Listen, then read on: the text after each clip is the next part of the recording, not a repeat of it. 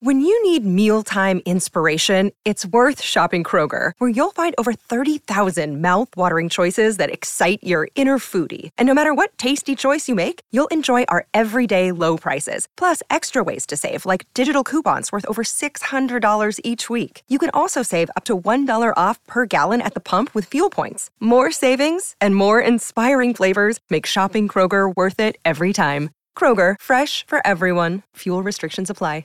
Welcome to Marvelous Disney with Aaron Adams, the podcast that discusses the most recent doings at one of the more dynamic divisions of the Walt Disney Company, which is, of course, Marvel Entertainment. This is entertainment writer Jim Hill, and my co-host, the amazing Aaron Adams, and I are recording this week's episode on Wednesday, July 23rd, 2023. And as Mr. Testa likes to say, every show should start with a hearty round of self-congratulations. And after watching last week's episode of Secret Invasion, Aaron and I made a few predictions about what might happen on this week's episode. And Aaron, it turns out we were right. They spent some money on the actual show. Well, there's that too, but there were a couple of character predictions we made. Oh, but yeah, that too. Okay. Okay, all right. We'll get to that stuff and talk about it in depth on the second half of today's show. But first, when you celebrate the times when you get it right, you also have to be big enough to admit that you kind of got it wrong. And toward that end, do you want to share this email we got from Pascal Lavoie? I would say Lavoie. Lavoie. Okay, sorry. It's one of them French-Canadian things, so I would lean French with it, yeah. Okay, cool. Pascal reached out to correct me and just let me know that while we were chatting about the disagreement between Stan Lee, and it wasn't John Romita Sr., it was actually Jack Kirby that were having the disagreement. And he was very sympathetic to my gaffe because we had been talking about the passing of John Romita Sr., and so he was very much top of mind for me. And so, yes, I just spit out the wrong name without thinking. And I have to now bow before the court and say, please have mercy on my soul. It was a simple mistake. The thing that intrigued me about what Pascal shared, he also dug out a piece of art from a Marvel comic from March of '86, which talked about an actual Captain America musical that was in the works back then. Now, speaking of Rogers the Musical, and circling back to Secret Invasion, again, the limited series that Marvel Studios is produced for Disney Plus, and we're 4 episodes in at this point. Did you see that footage that D23 released to social media this past weekend? The one that showed a California Adventure cast member in a full-length, like from the 40s movie usher outfit. So, first of all, California Sun, very heavy outfit. That would have been hard to wear anywhere. Sure. But he's got a Skrull mask on. Because this came from D23, we're supposed to see this. This is one of Disney's official channels. They released it on the 7th. It was probably shot on the 6th of the 5th, which is when, it's not as hot as what's going on in Southern California right now, but it was in the high 70s, low 80s, and it can't have been pleasant. Oh, sure. And speaking of costumes and the sun, you came up with an interesting factoid that was related to the images that were released earlier this week from the actual set of Deadpool 3. They are shooting in the UK right now. In fact, the images we got to see came off of a scene that Ryan Reynolds and Hugh Jackman were shooting at a beach somewhere. But right. Do you want to describe the outfit we got to see Mr. Jackman in? I do, but right before we do that, I would like to address a little cited factoid in that video. So, they've got Hugh Jackman throwing invisible punches because I don't think Ryan is there, and then he throws, what looks like Deadpool's arm, and only arm, through, a window, and I think at that point Deadpool jumps through, a screen for the effect. If you look at the outside of that building, it's the 20th Century Fox logo all crumbled and on its side. Someone blew up the 20th Century Fox logo and it decayed, Planet of the Apes style, right? Oh. Yeah, and so there had been some rumors of, is this Deadpool kills the Marvel Universe, where he has to go and kill everybody off from the Fox Marvel movies so that he can gain entry into the MCU proper. I don't know what they're going to do with the thing, Okay, but we'll circle back to, because I have some additional info there that great. came out of the what I love about the British newspapers is that they have no scruples whatsoever. So we have some info that the state papers did not have. But anyway. Okay, so we'll leave that for later. But yeah, if you seek that video, look for the crumbled Fox logo in the background. Now let's get to the costume.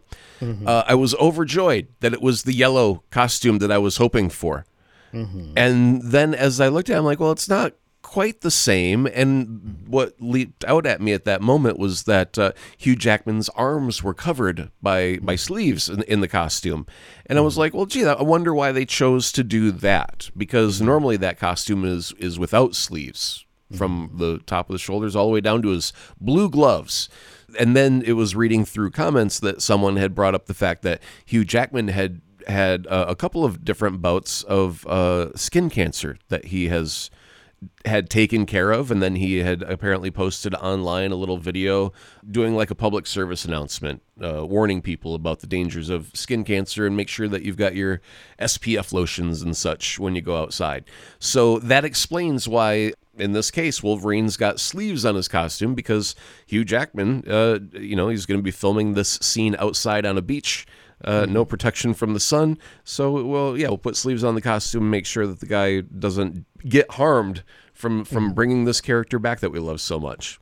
That makes sense. Okay. We get guff about this, folks. I'm just going to tell you that if you don't want to know too much about Deadpool 3, which again is coming out till next year, you want to jump ahead in the show a couple of minutes here, because there will be spoilers. Because for the first time ever, when I was, again, researching today's show and was looking at the very same photos and video that Aaron was just talking about, the British press also has the log line for this film, which gives away a surprising amount. So are we ready, Aaron? Let me blow the horn. Okay, we're clear. Go for it. Okay, the klaxon has been sounded. All right. Here is supposedly the gist, so to speak, on Deadpool 3. Hugh Jackman returns to the role despite his death, which, remember, in Logan happened in 2029. In Deadpool 3, we'll reportedly see Ryan Reynolds' anti-hero traveling in time to 2029 to save Wolverine from his fate, and as a direct result, these guys corrupt the multiverse and are then pursued by Mobius. As in Owen Wilson's character, Mobius from Loki? Wow. So now this is does it become a prequel that happens before the Loki series, or does this happen concurrently with the Loki series? There's a lot of questions that now stem off of that. Toward what you just mentioned about the two of them seeming to fight in front of a crumbled 20th Century Fox logo, the other piece of info I want to throw on the fire here is you must have seen the news about Jennifer Garner. Playing Elektra? To play Elektra in this movie. And remember, I think also Affleck is being brought back for Daredevil as well. I think there's a few. I mean, God, we might even get the old Fantastic Four cast back with Jessica. That means we get Chris Evans back as Johnny Storm, too, if that happens. Yeah. Oh, boy. So many things to unpack with just that one sentence you laid out there, Jim, right? This suddenly gets really, really interesting, because it's not a prequel. It's a sequel. It's a live-action version of What If. And again, all of it filtered through the Ryan Reynolds comic sensibility. By the way, just a Wolverine side story here. Hugh was a last-minute substitute for... In fact, I want to say it was Doug Ray Scott who had originally been cast as Wolverine, but he was working on Mission Impossible 2, injured his back, and then couldn't go into the X-Men movie. And so 3 weeks into production, that's when they hired Hugh Jackman. But I'd always heard prior to Doug Ray that there had been somebody that Bryan Singer had really, really, really wanted. And I just today discovered this. Care to hazard a guess? I'm going to default with Danny DeVito. It's the most logical choice I can think of at this moment. I have to admit, I love me some Danny DeVito. Yeah. But sadly, no. It was Viggo Mortensen. Wow. Now, I'm trying to think of a timeline of how long after that was Lord of the Rings. The X-Men movie does not arrive in theaters till July of 2000. Now, it has to shoot to make that deadline I want to say it has to start no later than September. So Viggo Mortensen meets with Bryan Singer late winter, early spring of the year 1999. And Viggo, he turns down the role, but for two reasons. One reason is he lets his then 10-year-old son Henry read David Hayter's script, the original script for X-Men. And the thing is, Henry is a real Marvel fan. Henry knows, the X-Men backwards and forwards, and he literally goes to his dad. It's like, Dad, they made a lot of changes. And Henry goes with Viggo to the meeting and brings this up, and Bryan Singer's kind of like, artistic license, kid. And more to the point, movies are different than comic books. And Henry is just not impressed with this explanation. And then Viggo, the other thing, he actually talks about this on the Happy, Sad, Confused podcast.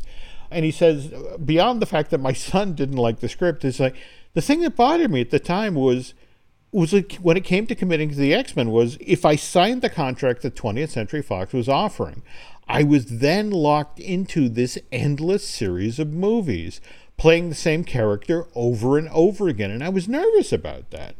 So that's why he says no to Wolverine. Now, jump ahead just a month or two, and Peter Jackson reaches out and is wanting to sign Viggo to play Aragorn in all three of the Lord of the Ring movies.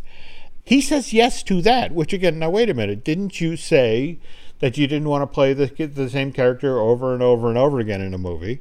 And, well, that was different. X-Men is an endless series of movies, whereas Lord of the Rings, well, there's only 3 books. That's where it ends. I see a beginning, a middle, and an end. But the kicker, the son also reads the Lord of the Rings script and is like, oh, Dad, this one's good. Yeah. So it's like, as you mentioned, just 3 movies. And the son signs off on the Lord of the Rings screenplay. So is Henry working in a Hollywood studio right now as a producer? I mean, he should be, right? He knows how to pick them. We should follow up on that. But X-Men start shooting in Toronto in late September of 99. Lord of the Rings starts shooting in early October of that same year down in New Zealand. They literally launch at the same time. Now, mind you, because we're shooting 3 movies back to back, the Lord of the Rings shoot continues till December of 2000. But it's hard to fault that decision, that logic. He picked right. Oh, yeah, yeah. But if Doug Ray hadn't hurt himself while shooting Mission Impossible 2, which I guess we should also mention here, if you want to learn more about the Mission Impossible movies, you want to check out Drew Taylor and Charles Hood's brand new Mission Impossible podcast. Well, it's brand new because it's now the official Mission Impossible podcast, but light the fuse. So go check that out, folks. Drew and Charles are doing some good stuff. And by the way, folks, when we get back from this break, we're going to share even more stories that movie stars have recently shared in regard to Marvel movies.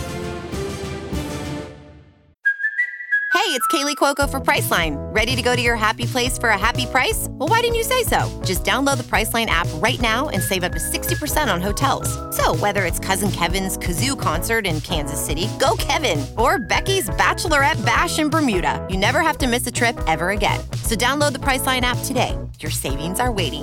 Go to your happy place for a happy price. Go to your happy price, Priceline. Another day is here, and you're ready for it. What to wear? Check. Breakfast, lunch, and dinner? Check.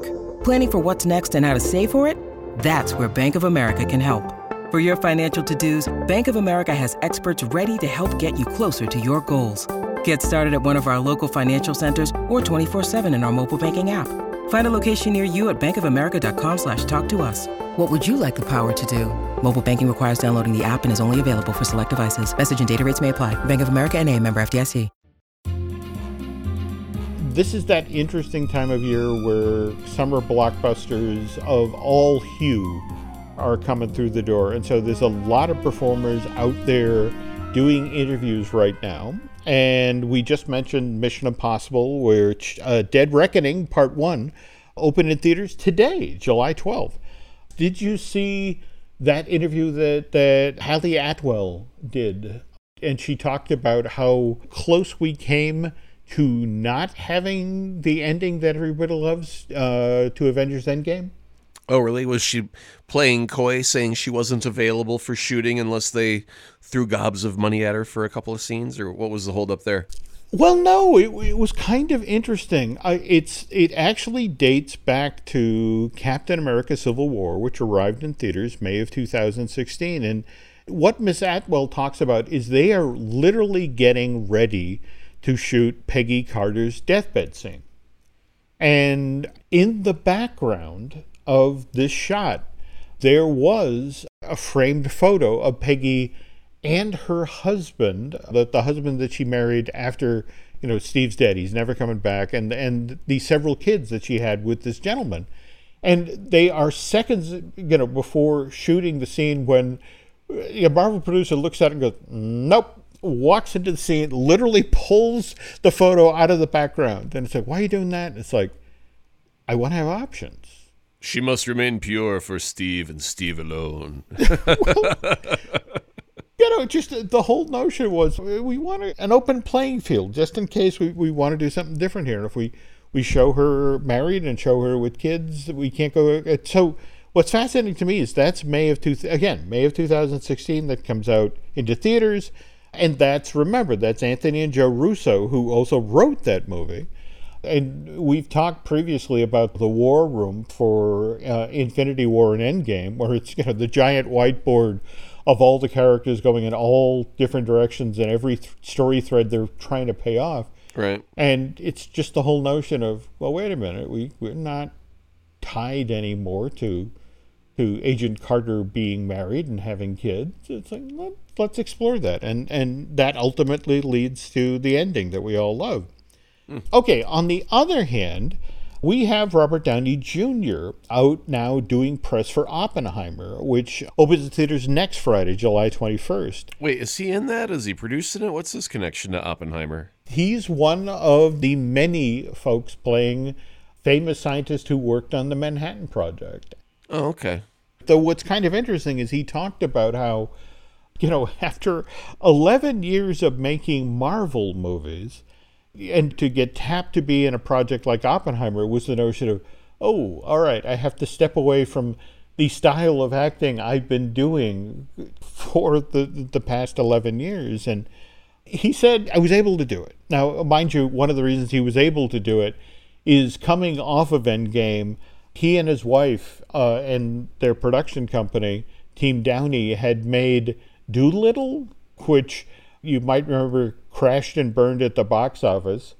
He just talked about it was such a humbling experience after coming off of the giant Marvel movies to suddenly have a project where, after everybody loved everything that you did and, right, applauded, to suddenly have this thing that nobody wanted, and you would work so hard. And it was just sort of this wake-up call that it's okay to be humble. It's okay to be humbled. It's like, oh, I thought it was going to be another hit, and this was going to be to launch an entire franchise of Doolittle movies, and yeah, that ain't happening. Did you happen to catch his series that he had produced, the Perry Mason on HBO? I enjoyed the hell out of that. I did as well. It was so depressing that they sent Perry to jail at the end of season 2, and I was so looking forward to him getting out in season 3, and now that's not happening. Right, so, yeah. I hope the Downeys do shop it around. Yeah. Though Downey, in telling this story to the folks on Oppenheimer, also shared, that he bookends his career, or the moments in his career that smartened him up between Doolittle And an earlier movie, in fact, it's his first at Disney, the Shaggy Dog remake that they released back in March of 2006. This is a Tim Allen starring vehicle, but Downey plays the villain in the thing, Dr. Kozak. Okay. And the thing of it is that he's reading the script, and it's a really bad script. But again, this is Robert after his personal problems and his several trips to jail and that sort of thing, and he needs it to work. And so he goes to Disney and says, you're going to protect me here, right? I mean, this is pretty silly on the page, and if this is done the wrong way, I'm just going to look like an ass. And Disney's like, oh, don't worry about it. We will protect you, Robert. You know, we love that you're on board with this movie, and don't worry about it. Anyway, long story short, Shaggy Dog, the remake, comes out March of 2006. It does very poorly at the boxes. More to the point, the reviews particularly go out of their way to go after Robert. And lesson learned here, you can't trust the studio.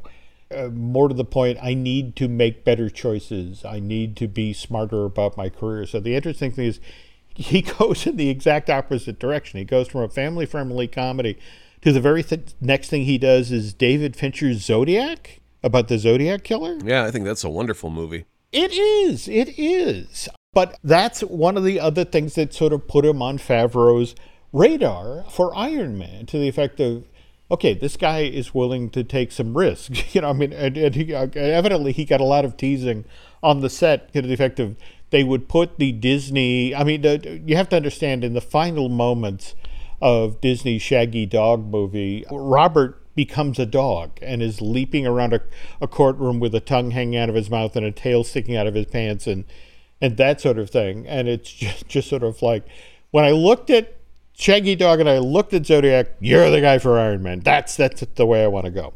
Weird little bend on the story, though. Original Iron Man comes out in May of 2008, obviously does great business. By April of the following year, shooting has begun on Iron Man 2, but then in August of the same year, Disney buys Marvel. And you got to remember, Robert is not a fan of Disney at this moment. But it's like, that's not going to impact us making movies, right? And the folks at Marvel say, oh, don't worry about it, Robert. We're going to be fine. And then May of 2010, Iron Man comes out. And October of 2010 is when Disney acquires the rights to distribute the Marvel movies that Paramount had a contract with Marvel Studios to make. So we're talking Avengers, Iron Man 3, all of that. And Robert is not happy. It's been suggested that, you remember how much Robert was getting paid to do the final Iron Man movies? And how upset Ike Perlmutter was about that. There's a number of folks I've spoken with at Disney. It's like, yeah, if we had treated Robert a little bit better with Shaggy Dog, I don't think he would have screwed us over quite, really put the thumb screws to us. Right. We wouldn't have had the $60 million payday. And it's just sort of, long story short, be nice to your actors. But speaking of comedies, another person who's out doing press right now is Adam Devine. He's in the brand new Happy Madison comedy for Netflix, The Outlaws. Okay. And he's actually been talking about, it's interesting how these comedies are showing up on Netflix, but there's so few comedies now being released to theaters. And what was interesting is Adam sort of laid this at the feet of Marvel, to the effect of, well, if you look at these big comic book movies, they're $150, $200 million. And more to the point, they have all of these really funny characters in them, whether it's Rocket or again, like an Iron Man. How is a $20 or $30 million comedy going to stand up against that? As things change, as all of the streaming services, there were so many companies that wanted to get into that game because Netflix was just making so much bank from it. And so everybody put their chips on the table, and then they realized that it takes a lot of money to be in the game, and then you need the subscribers. First you need to invest all the money to make the content, then you got to put it out there, and then if the people don't come, well, you're screwed with this huge tab. And so I kind of feel that there's a certain level of movies, kind of like Hallmark Channel, There's not a lot of explosions in Hallmark Channel movies, I'm thinking. Not a lot of, alien invasions, people transforming into monsters, people flying. None of that usually happens in a Hallmark movie. So that means the budget isn't spent on special effects. It's basically go to a location, have a nice romantic script, boy meets girl, they fall in love, stuff like that. And these things that he's talking about, Adam's talking about, like comedies that cost like 20 or 30 million. I think the streaming services are going to be like, hey, we need content, but we also have a budget. So let's start focusing on movies that we can tell that don't necessarily need a huge budget. And that becomes, things like The 40-Year-Old Virgin. I don't really think that should cost $1 bazillion to make that movie about a nerd that likes toys and who's never had sex. That should be a pretty simple, but you're spending it on your celebrities and the talent behind the cameras. That's about it, but not special effects. So, yeah, I think a lot of these movies, and he's right, there isn't a lot of notice in the theaters. I mean, hell, if The Flash is the biggest disappointment in box office history for a superhero film, what's that going to be for your average romantic comedy? They don't have a lot of breathing room. Interesting you bring that up, because our friend of the show, Jim Schul, went to the theaters and saw The Flash and really had high praise for the woman who played Flash's mom. She's the character that sets this story in motion. The Flash has to care enough about his mom, and you have to be invested enough in the story to care about what the Flash goes through for the next 2 hours or so, because that's what drives the story forward. He said, and they got this wonderful actress who delivered this wonderful, sincere performance. And the thing of it is, because you bought into that the Flash would try to work this hard to save that woman, he said it was an enjoyable time at the movies. It's not the greatest thing I've ever seen, but it had some emotional weight and it had some fun stuff in it. And I got to tell you, I am being the typical lazy 60-plus-year-old white male. I am waiting for this to show up on Max so I can watch it in the comfort of my home. Right. But I will definitely watch this when it shows up. And speaking of movies I will probably wind up watching at home, Shang-Chi 2. Face it, the end of that film teased Shang-Chi will return. But Simu Liu, who's out now doing publicity for Barbie, he plays one of the Kens for that film, which opens on July 21st. He got asked about what's going on with Shang-Chi 2. And he said, what I keep hearing is it's now been pushed to the other side of the Kang Dynasty and Secret War. And he's obviously disappointed because he wanted to get back to the character who enjoyed making the film, but at the same time, supposedly Shang-Chi will be in the mix with these films coming up. So I'm worried that there's going to be the 6-year gap between episodes 1 and 2 where it's like, do you even care anymore?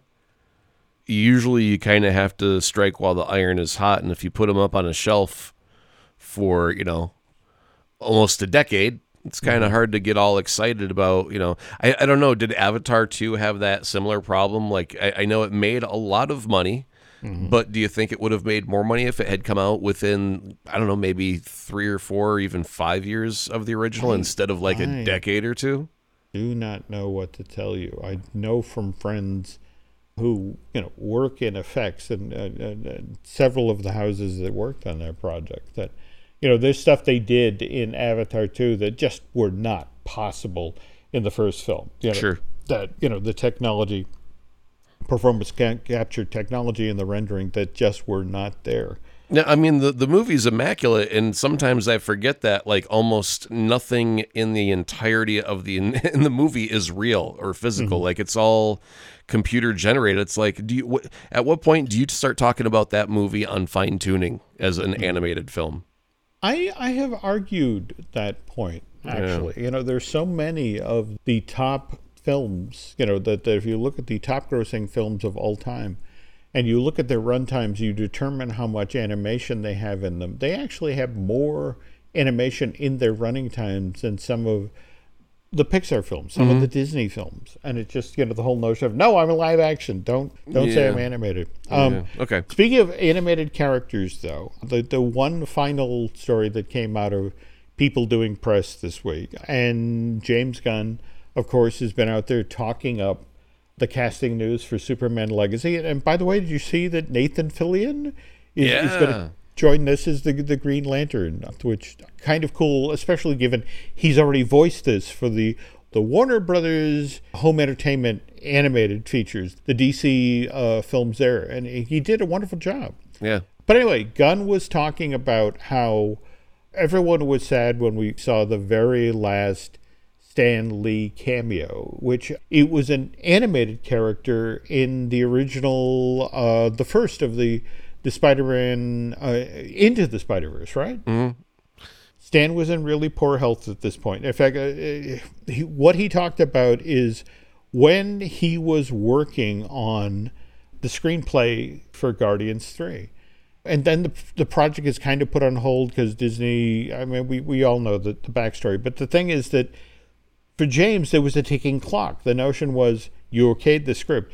I want to go record Stan.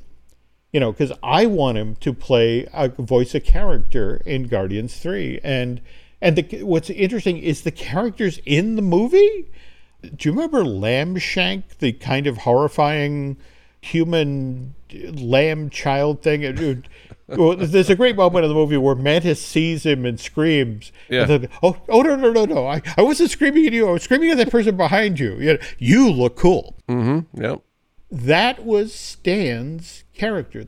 So what James envisioned doing was finding Stan and getting him to record a couple of lines of dialogue and then having that in the bank. And then when they finally shot Guardians of the Galaxy 3, they'd have this material to have Lambshank talk in Stan Lee's voice. I heard a really tragic story about all of that. Mm-hmm. When James Gunn went to go record, because he didn't have any video equipment, he just needed the audio for the voice, right? Mm-hmm. So he showed up in the hospital room, and there was this annoying beeping sound from all of the medical equipment Stan was hooked up to, so they unplugged it.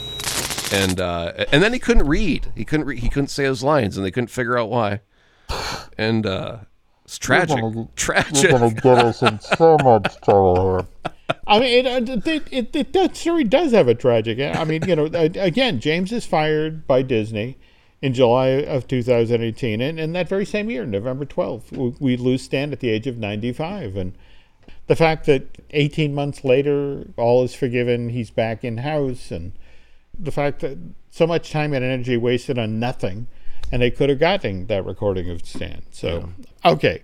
We promised at the top of today's show we would talk about Secret Invasion Episode 4, which debuted today on Disney+.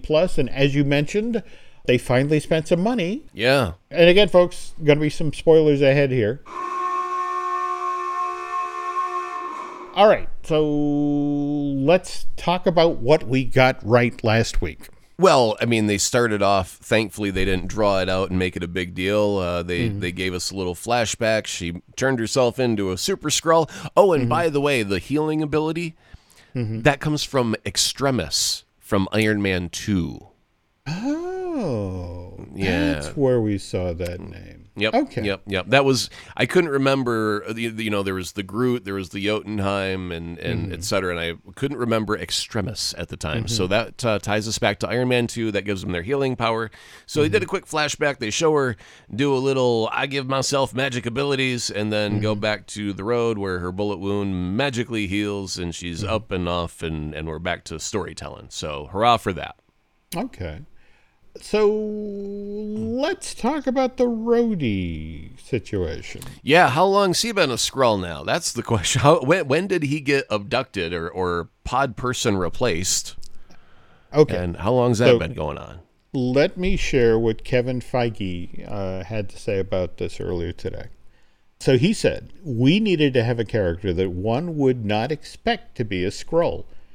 It was very, very early days when we pitched this concept to Don, and he very much was into it and into being able to play with different sides of Rhodey that we hadn't seen before. And when we have amazing actors like Don Cheadle, who have been with us for so many years, we pretty much treat them like partners in the creative collaboration. So Don was on board for this reveal of playing and revealing yet another side of Rhodey and revealing that, Rhodey has been a Skrull.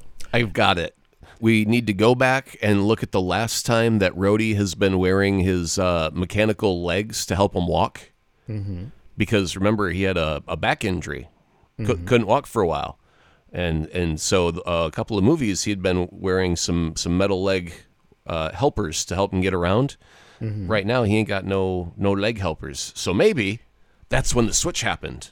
The one thing, if you press folks at Marvel Studio, what they will admit to so far is that Rhodey has been a Skrull at least through Falcon and the Winter Soldier. Oh, really now? Yeah. Well, that was only like a single appearance, wasn't it? Didn't he get nominated for an award for showing up for about 60 seconds of screen time in the first episode or two? All right. That's not a lot of meat to chew on.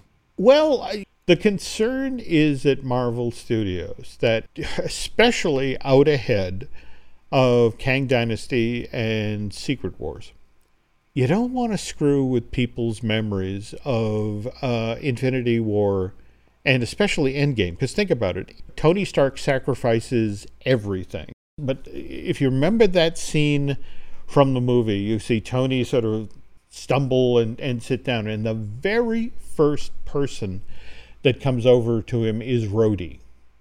The whole notion is that at Marvel Studios, it's the effect of, don't undercut that. Sure. Okay. I get the whole notion of, if we're looking ahead to Secret Wars and we're looking ahead to, our Super Skrulls and what this, potentially will go forward into the MCU. But it's like, you don't want to undercut the emotional weight of that moment. Well, see, now that was going to be a question of if Rhodey is a Skrull.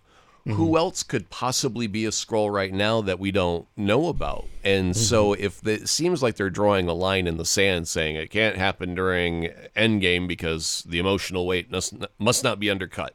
Mm-hmm. And while I get that, the fact remains that the Skrulls have been here since the 1990s. So they've had a lot of time for their infiltration.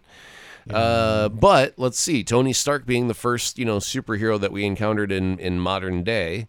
Mm-hmm. The heroes are rather new. The Skrulls have been around for a bit, but the heroes are fresh and new. So we haven't had a lot of opportunities for there to be a swap happen just yet. But it makes me want to go, all right, Star-Lord, how long have you been on planet Earth now? Do a little quiz on these characters and see if they're who they say they are. Well, now it's interesting you say that because this is supposedly going to be a button that is hit and hit hard moving forward in the MCU. Mm-hmm. But I'm hearing from folks at Marvel, and again, with the word coming down from Disney to the effect of, we have this $70 billion that, been saddled with, through the Fox acquisition, and Disney Plus isn't making the money that, we expected. And so we're kind of playing slippy slidey with various projects that are coming down the pike. And in fact, we have the Thunderbolts coming. Mm-hmm. Which, by the way, is being turned into a Hallmark romantic comedy with no action whatsoever, but a tremendous love story. You're joking, but the thing that I'm finding fascinating is I'm being told by folks at Marvel Studios that the Young Avengers is now a priority project, and that's largely because it will be cheaper on the staffing up actors side. Oh, yeah. Well, they haven't been with the studio for very long. They've got no demands. They're just happy to be working. Mm-hmm. They're young and inexperienced. Plus, if you wait for another 5 or 10 years, they won't be the Young Avengers anymore. They'll just be back to Avengers, middle-aged Avengers. There we go. Yeah. But they are finaling the Marvels right now, getting it ready for its release later this year. And it's what's making things interesting is between the SAG strike and, the writer's strike is like, we need to make sure that the Marvels, which has Ms. Marvel, who will be a member of the Young Avengers, does a better job of setting this up because we suddenly want that movie faster. Mm. With the Marvels trailer right now, and this ties into Secret Invasion. The Secret Invasion's done such a great job of being able to tell you what time we are in based on the goatee that Nick Fury is rocking at that time, or whether he's even sporting the eye patch or not, right? Yep. If we're in present day, he's got a big old bushy gray disheveled beard with no eye patch. If we go back to early Avengers days, he's trimmed, he's got an eye patch. So I look at the Marvels trailer and we see him on the space station. He's got his, trimmed goatee and he's got an eye patch. And I'm like, hey, wait a minute. This doesn't jive with the timeline we're currently in right now.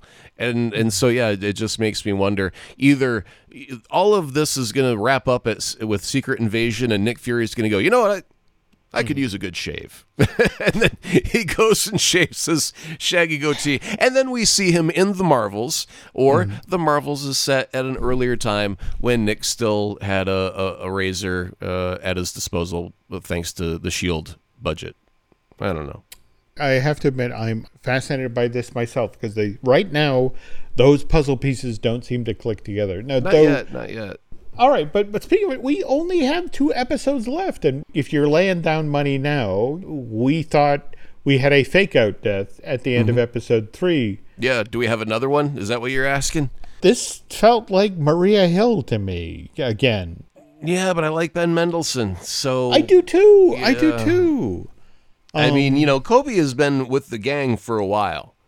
She's had a lot of screen time, and it's like if you need to sacrifice a character that hurts, it hurts to lose Maria Hill. It really does. But man, to lose 2 characters like that back to back, it's like I gotta think that he's got to have some healing juice in him somehow. Maybe he also stepped into the super Skrull machine and got the healing abilities of Extremis. I don't know. We'll find out. Okay. But, again, we have our President of the United States. We have, an attempt at starting World War III. Going to be interesting to see where we go to from here. Yeah. And as we mentioned, how we get the Nick Fury that looks like this to the Nick Fury that looks, sharp and on his A game up in space. So, yep. All right. Well, anyway, speaking of somebody being sharp and on his game, I got to tell you, Aaron, I have been so enjoying the 32nd Street shows that you've been putting, together, your outside podcast project, and you two have definitely been popping the hood and sharing some fascinating stories. So, what's up next? This week is my favorite Greek triplets: pathos, ethos, and logos. And pathos is how you feel sorry for someone, pathetic. Well, that's your Sarah McLachlan animal rescue shelter. Oh, poor puppy, I feel sorry for you. And then ethos, that's, I trust that person. 4 out of 5 doctors chew Trident.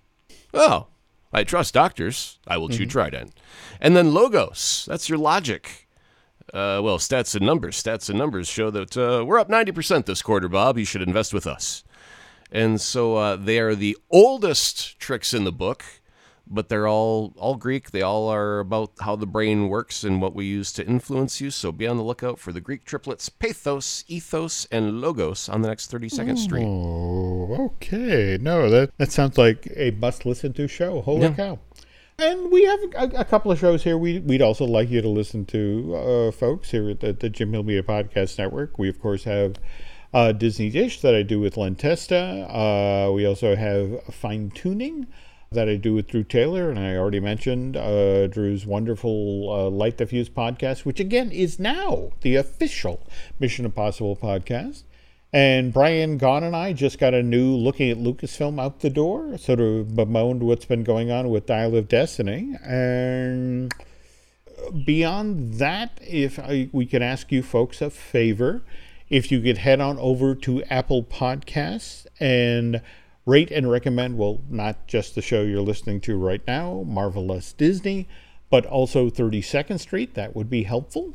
Also, I know the social media sphere is getting kind of interesting out there. Aaron, you're still on Twitter, right? Oh, I revel in the chaos. Love it. Okay. Love it. Okay. Like a pig in dirt. So find me at Azaprod, AZAPROD. And likewise, I'm still on Twitter, and Instagram is Jim Hill Media. Likewise, we're still on Facebook as Jim Hill Media News, And let's see, beyond that, if you could do, I keep asking for favors here, but if you really like what you heard here tonight, if you want to go over to Bandcamp and subscribe, that would be helpful. And I think that's going to do it for this week, Aaron. So on behalf of Mr. Adams and myself, thanks for listening, folks, and we will be back soon.